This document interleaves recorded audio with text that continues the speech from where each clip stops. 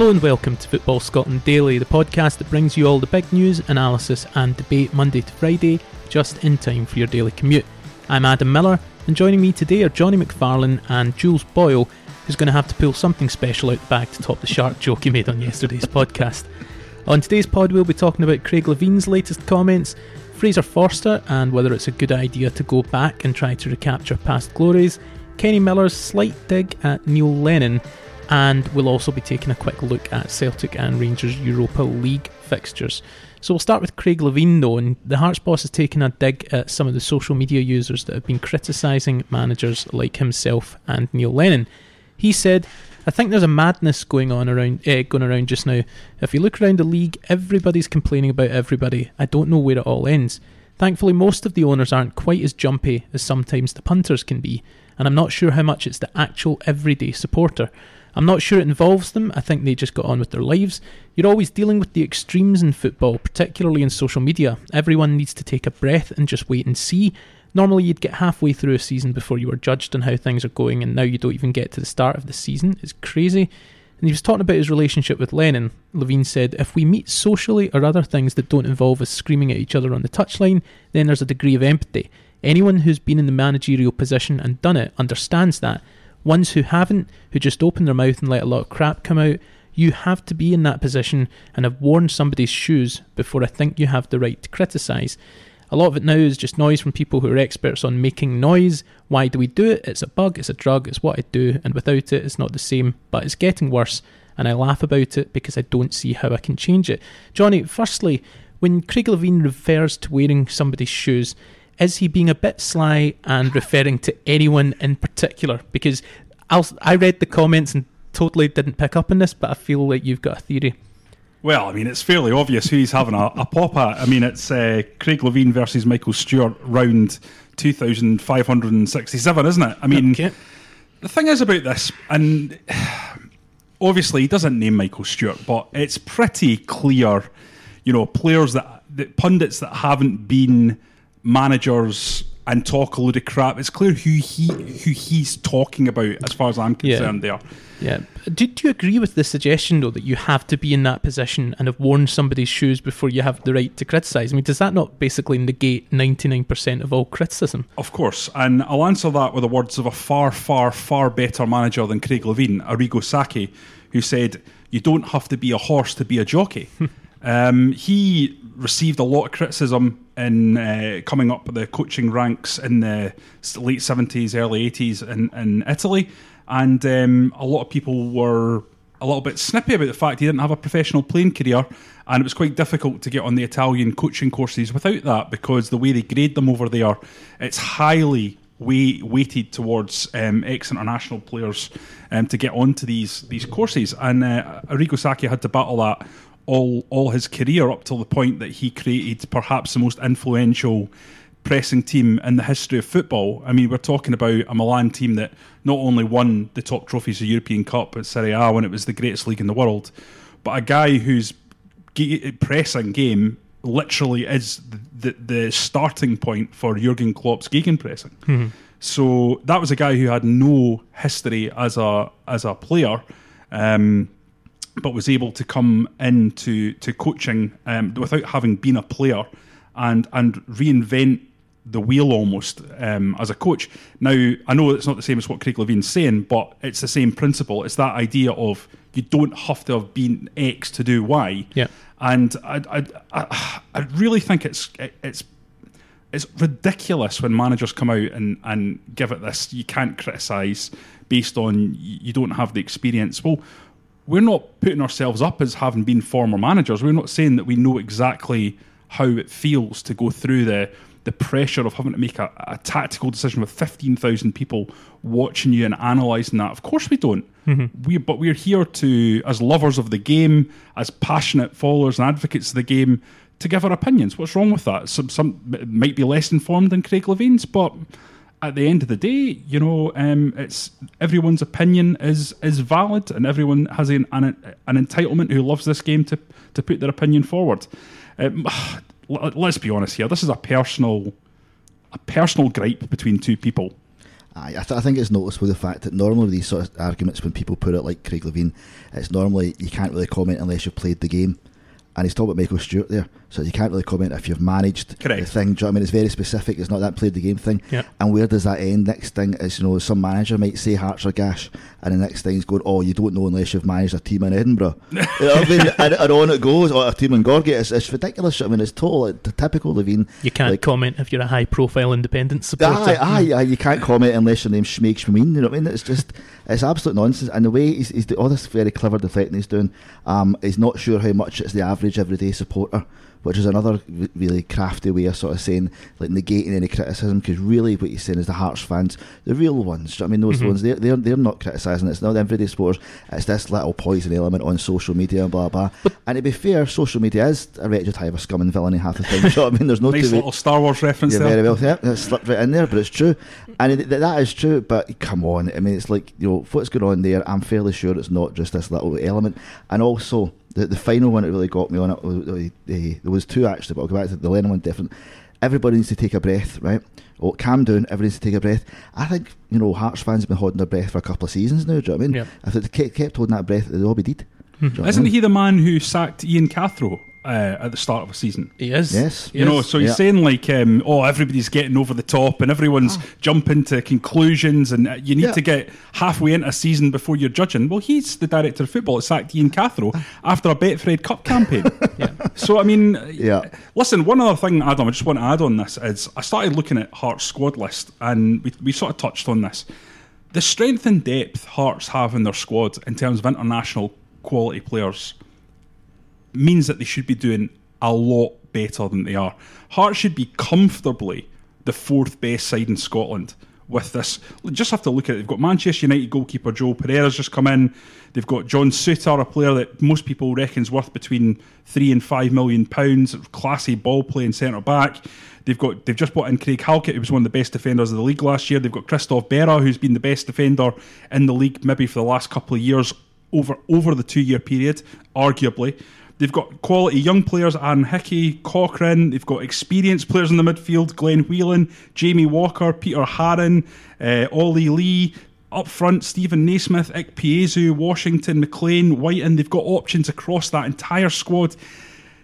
For those guys to be struggling to beat a team like Ross County and to play so ineptly in that game and to play such a turgid brand of football, you don't need to have been a manager to know that there's something wrong there and something that needs to be corrected. Now, listen, I rate Craig Levein as a manager. You can't not. If you look at his record over the last 15 years in Scottish football, he's been great. And he's great fun with the press conferences. He gives you loads of material, Adam, which is, I'm happy about. And he keeps things bubbling over. But come on, Craig. Yeah. Let's get real. Yeah. So, moving on to Fraser Forster. Before we move on, I just want to put one comment about that the Levein thing. You're messing with his mojo here. He's running away with it. Screwing with his tune. I gave you the beat, Jules. The beat. There was no beat there. It was so short. The final thing I just want to say, you'll be deeper than that shark at the end of this podcast. Going deeper all the time. Meeting Neil Lennon. The key bit there, when we're not screaming at each other, that sort of stuff. When we meet, we're outside that stuff. There's a degree of empathy there. Is that not a brilliant way of just, saying there's a degree of empathy? It's like, she's pretty on the inside. Do you know what I mean? It's the most backhanded comment ever. A degree of empathy. The whole statement, I think, summed up in that sort of thing. It's total, very craftily worded, what he's saying. Do you know what I mean? And, I'm interested to see what Neil Lennon's degree of empathy is. There's an Ibsen play there, isn't there? Like a two-hander. Levein and Neil Lennon meet in a bar. And it's sort of like a metaphor for purgatory, and they sit there having a drink, empathising with each other. Just a degree of empathy, though. It's just a degree. Frosty empathy. Yeah, it's not a bar of water drinking, I don't think. Anyway, we all right, Jules? Yeah, you're on you go, mate. Okay. Yeah. Yeah, running on. God, give him a wee microphone. He thinks he's... He makes one joke, right? and the ego has landed. Yes, let's see man-spreading. So, it looks like Fraser Forster is going to be returning to Celtic on a season-long loan deal. He was a massive success in his 4 years at the club before joining Southampton for $10 million, but he's currently out of favour. And with Scott being out injured and concerns about Craig Gordon's distribution, the move has been largely welcomed by Celtic fans. Jules, do you think it's a sensible signing? Yeah, definitely. I think, obviously... For a while now, it seemed like Craig Gordon's I have questioned. I think he's too good to be content to be backup guy. I've thought for a while that he could possibly be on the way out. Obviously, Bain's been injured. He's been off form a little bit as well. A lot of Celtic fans I'm seeing are demanding other positions being filled more importantly, and they are. Don't get me wrong. There's more priorities, but I don't think in any world that bringing in Fraser Foster, even on a year's loan deal, it can be remotely a bad thing. Yeah, and Johnny, I wrote a piece earlier today looking at some of the other players who returned to Celtic for second spells. Guys like Emilio Ezagiri, Charlie Nicholas, Andy Walker, Frank McAvenny. Despite the occasional highlight, none of them hit the heights of their first spell at the club. When you go back to a club where you've previously been successful, is there a risk that you might tarnish your reputation the second time around? I think it depends on how good you are first time around, but quite a lot of these players that you've mentioned were legendary and left because they outgrew Celtic. Certainly that was the case with Fraser Foster. He had some... He's outgrown most people. I don't know, there was a picture doing the rounds on that on social media where he was sat in a television studio and Craig Gordon was sitting there and he looks like twice the man, Craig Gordon. He's a man mountain, isn't he? 6'7". But he's 31, so he's still a good age, especially for a goalkeeper. He had the quality to get a £10 million move to the English Premier League. He did very, very well when he first went there and was in contention for the England number one. He's got a couple of caps. I don't know how many off the top of my head, but he certainly made a few appearances and started off very, very well. Continuing that form that saw him get so much acclaim against Barcelona in that infamous game. But he's had a number of injuries. He's got a problem with his knee, and he's now dropped out of the first team reckoning, really. I think he's third choice down at Southampton now. So I think it's dangerous to fall into that pundit's trap of saying, well, I think he'll be a good signing because he's 31 and the Fraser Foster I remember was a damn good goalkeeper. I've not seen much of Fraser Foster for 5 years, really. I don't. Mm-hmm. Southampton is not a team that I would get out of bed to watch very often, so... I don't know about this one. I would say that Craig Gordon would be the obvious Neil Lennon type of keeper. He's a very, very good shot stopper. He's not the guy who's brilliant with the ball at his feet. He's an outstanding saver of difficult shots. So to me, it would be that they have an obvious replacement already there, and going out to get Fraser Foster seems a little off, especially when they've got a talented young keeper in Conor Hazard who's waiting for his chance, 21. You'd think he could come and be the backup and Gordon could be the number one. It seems like an odd way for Celtic to spend money when they don't have a right back, they don't have a left back should anyone get injured. Yeah, Jules, I mean, it'd be interesting to know what was going through Craig Gordon's mind when he heard about Foster coming back. Do you think Gordon's the type of goalkeeper who will respond positively to another keeper challenging him in Bain's absence, or do you think this will be a setback for him? I think he has responded positively already when you saw him with Bain taking over the number one slot. He's bided his time. He's not publicly complained. He looks like he's putting the graft in and training. There doesn't seem to be any issues with that at all. Bain gets injured, he slots right back in. He does well. I think he's a good professional. I don't think that would be an issue for him. I think more the issue is, as I said there, I've thought for a while, he's too good to be a backup. He's sitting at Celtic. He's not. Other keepers, it's not like other positions where you get rotated or you get moved about. Goalkeepers tend to be the one, and you've got there. He's too good for that. As you say, he's too good quality.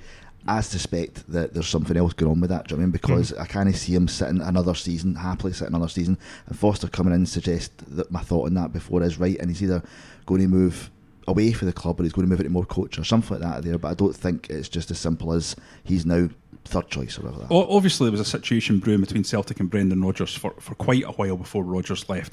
And one of the elements that suggested that to me was the move Chelsea made for Craig Gordon. Now, they came in with a £4 million bid in a January window. I think Celtic were already out of Europe at that point, or certainly were in the Europa League. And there was a sense from as an outsider looking in on it, well, this is a no-brainer. He's 34, 35. You could easily go out and get a younger keeper. The league was over already that season. And Gordon wants to go down there and speak to them. And I think even Rodgers admitted that at the time, but he said, Craig wanted to go down there and explore it, but we were not interested in letting him go.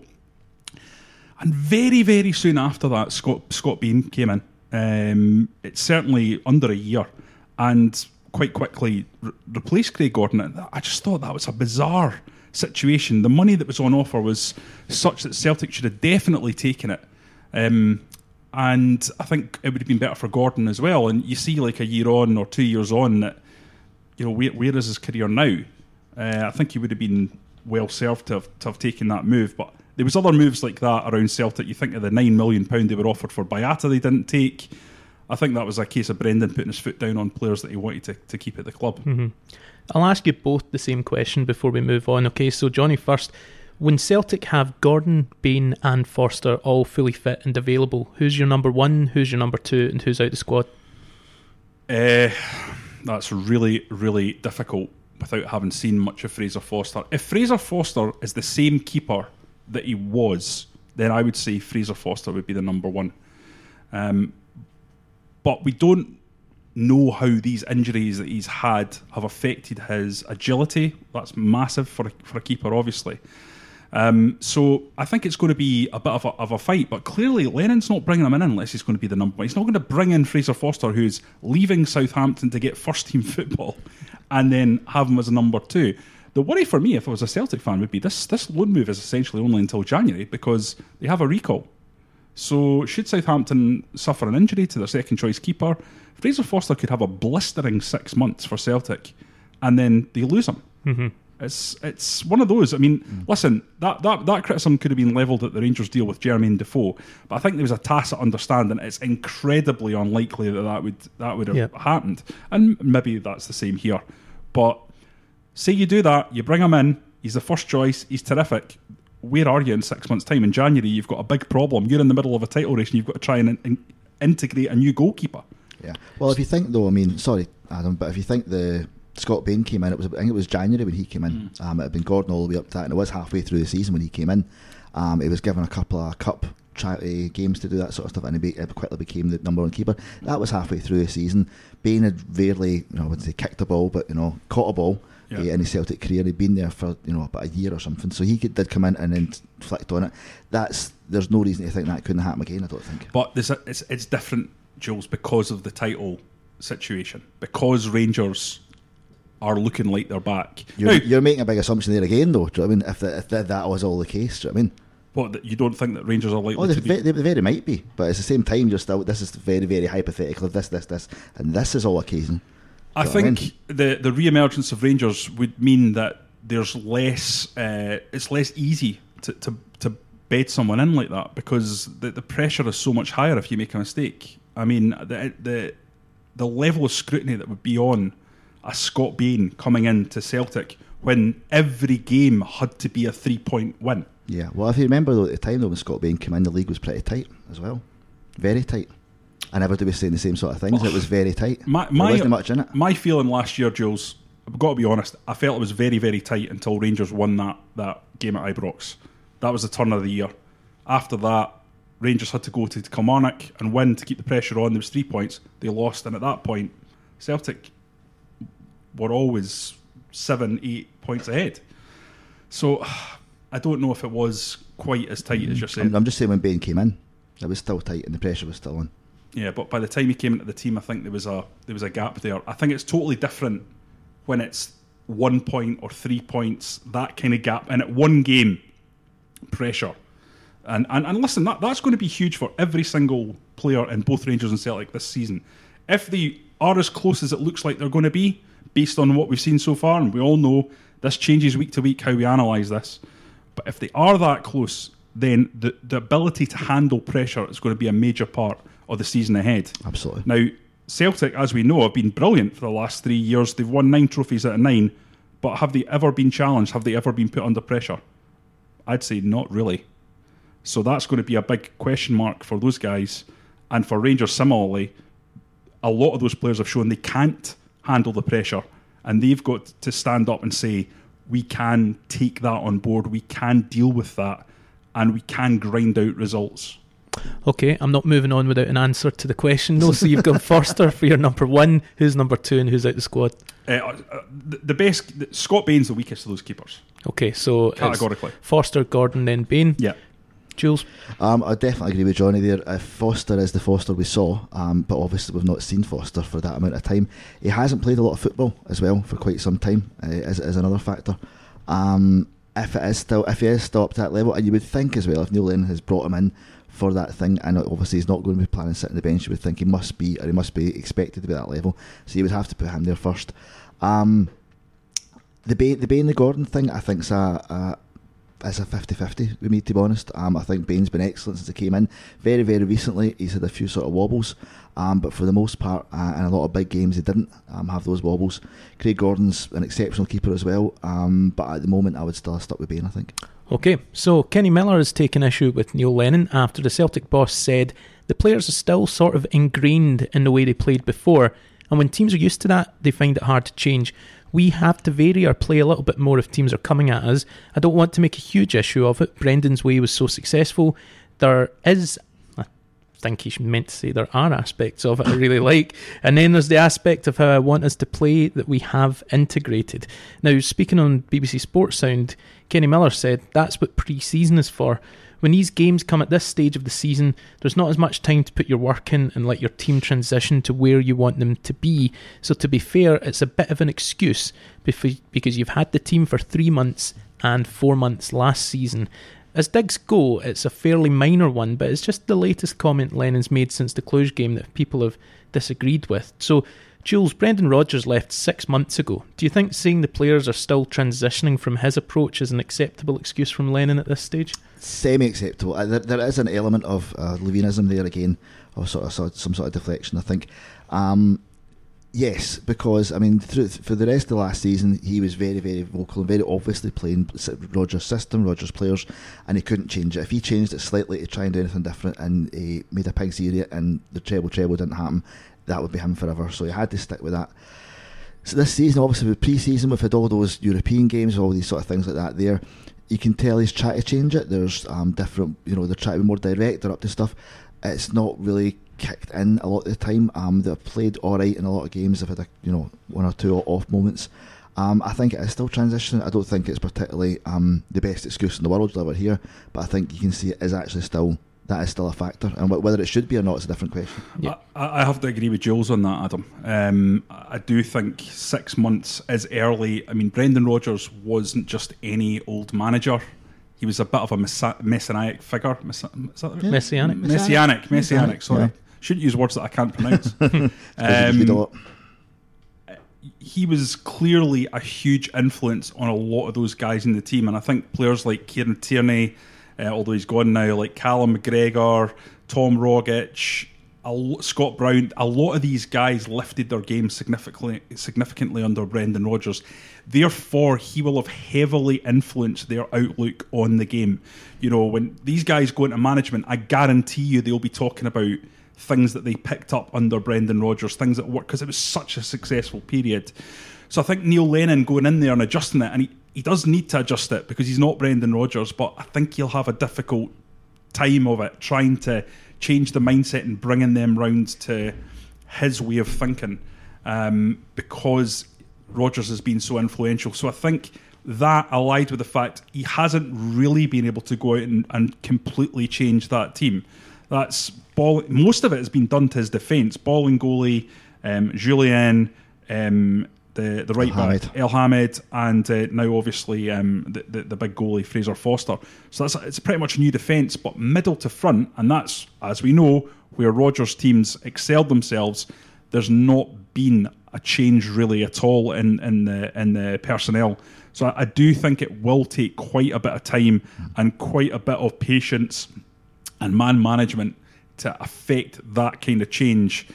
To be honest, I think it will be very difficult to kind of really, you'll have to smash them out of it, because their natural inclination will be towards this very controlled, very structured style under Brendan Rodgers. But I think we have to be fair on Lennon. We have seen signs going forward that they are more varied in the way they go around their play. Yeah, absolutely agree.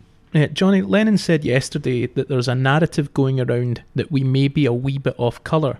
We're absolutely not.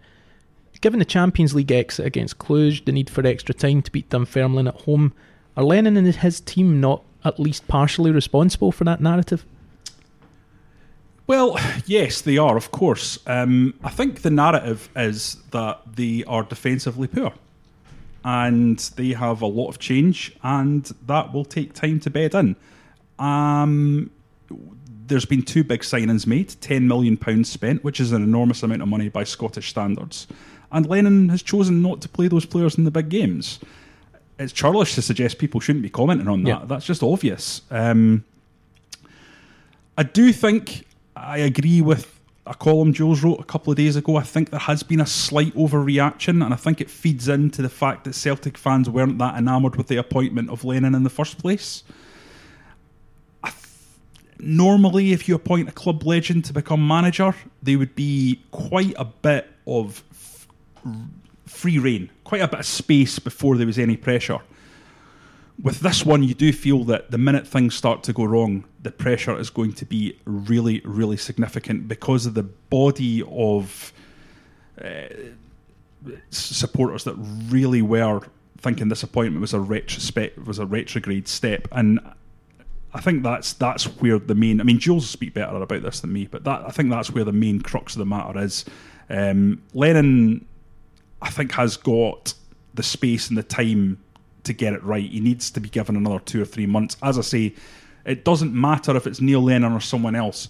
Anyone going in after Brendan Rodgers is going to have a really, really difficult situation to deal with because of what I outlined, because of the way Rodgers was, because of the influence he had on those players. It was going to be really, really difficult. So I do think he does need a bit of time to come to terms with that. Whether or not he's the right man or not, I don't know. I still think Rangers are going to win this league, but time will tell. Okay, Jules, Celtic take on AIK Stockholm at home tonight. How do you see that one going? It kind of ties on for what Johnny was just saying there. There's a huge amount of pressure on Celtic and Lennon as a result of this game, as a result of the Cluj game. There's a feeling that they owe the fans, a performance after the Dunfermline game. Even if they rattled them 7-0, it was never going to make folk go, "Oh, that's all right," but Cluj, blah blah.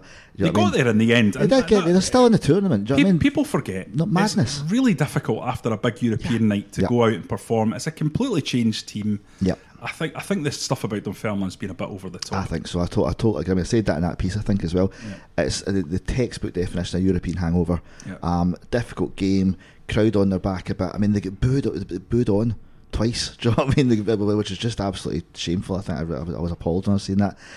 So they're under all this pressure already. Lennon's under that pressure, as Johnny said, coming after Brendan Rodgers. There's no leeway for him. Do you know what I mean? It's a team like Celtic, you're always expected to succeed anyway. He's got no windows for failure here. Do you know what I mean? It's that there.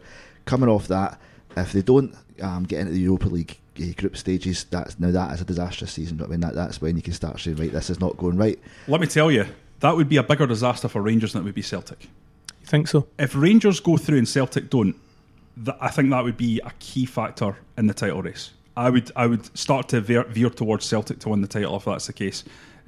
Rangers need Celtic to qualify for the Europa League. Do you think then there's an element of the Celtic support that would kind of brush off a defeat as long as it wasn't too heavy? I think it would be a hysterical reaction because Celtic fans have been used to success home and abroad. I mean, under Brendan Rodgers, they qualified twice for the Champions League.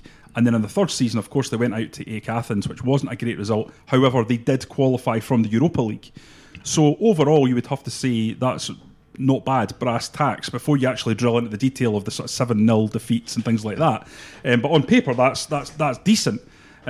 So the fans are used to that, and I think they would be upset. However, that would be a massive, massive blow to Rangers that Celtic had entire weeks to recover while they were going away to difficult ties in Russia or far-flung places in Europe, and then having to come back and play on the Sunday. That would be really, really difficult. So I think every Rangers fan, while they'll absolutely swim in the tears of Celtic fans delightedly if Celtic do go out to AIK, it would be really, really difficult for Rangers to win the league under those circumstances, because that is a punishing schedule, and you really need both teams to be going through that, I think. Yeah. Of course, Rangers could go out too, and then it's moot. It's entirely possible. I think. I mean, if you look at if Rangers are in Azerbaijan on a Thursday night, Do you know what I mean? Celtic are sort of resting up and doing that sort of stuff. It's a Flip it for you though, Jules. What do you think if it was the other situation? I'm very similar again. If Celtic went through and Rangers went out? I could